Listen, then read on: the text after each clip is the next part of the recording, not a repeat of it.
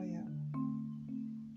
Therefore, since we are surrounded by such a great cloud of witnesses, let us throw off everything that hinders and the sin that so easily entangles, and let us run with perseverance the race marked out for us, fixing our eyes on Jesus, the pioneer and the perfecter of faith. For the joy set before him, he endured the cross, scorning its shame, and sat down at the right hand of the throne of God. Consider him who endured such opposition from sinners, so that you will not grow weary and lose heart. In your struggle against sin, you have not yet resisted to the point of shedding your blood. And have you completely forgotten this word of encouragement that addresses you as a father addresses his son?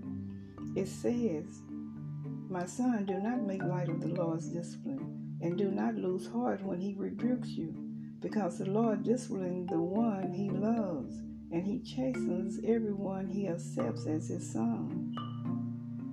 Endure hardship as discipline. God is treating you as his children.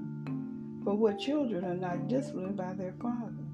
If you are not disciplined, and everyone undergoes discipline, then you are not legitimate, not true sons and daughters at all. Moreover, we have all had human fathers who disciplined us, and we respected them for it.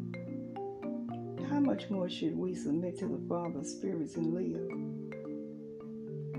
They disciplined us for a little while as they thought best. But God disciplined us for our good, in order that we may share in his holiness. No discipline seems pleasant at the time, but painful. Later on, however, it produces a harvest of righteousness and peace for those who have been trained by it. Therefore, strengthen your feeble arms and weak knees. Make level paths for your feet, so that the lame may not be disabled, but rather healed. Make every effort to live in peace with everyone and to be holy. Without holiness, no one will see the Lord. See to it that no one falls short of the grace of God, and that no bitter root grows up to cause trouble and defile many. See that no one is sexually immoral, or is godless like Esau, who for a single meal sold his inheritance rights as the oldest son. Afterwards, as you know, when he wanted to inherit his blessing, he was rejected. Even though he sought the blessing with tears, he could not change what he had done.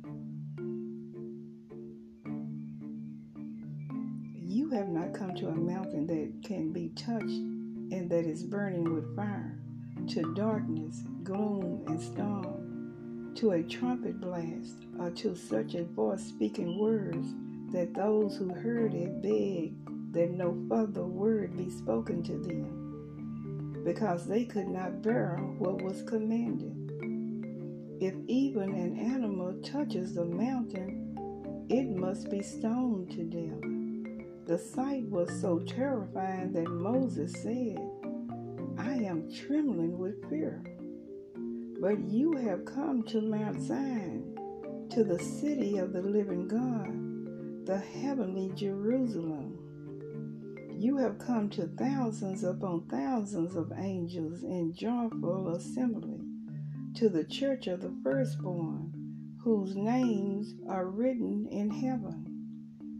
You have come to God, the judge of all, to the spirits of the righteous made perfect, to Jesus, the mediator of a new covenant, and to the sprinkled blood that speaks a better word than the blood of Abel. See to it that you do not refuse him who speaks. If they did not escape when they refused him who warned them on earth, how much less will we, if we turn away from him who warns us from heaven? At that time, his voice shook the earth. But now he has promised, once more I will shake not only the earth, but also the heavens. The words once more indicate the removing of what can be shaken, that is, created things, so that what cannot be shaken may remain. Therefore, since we are receiving a kingdom that cannot be shaken, let us be thankful, and so worship God acceptably with reverence and awe. For our God is a consuming fire.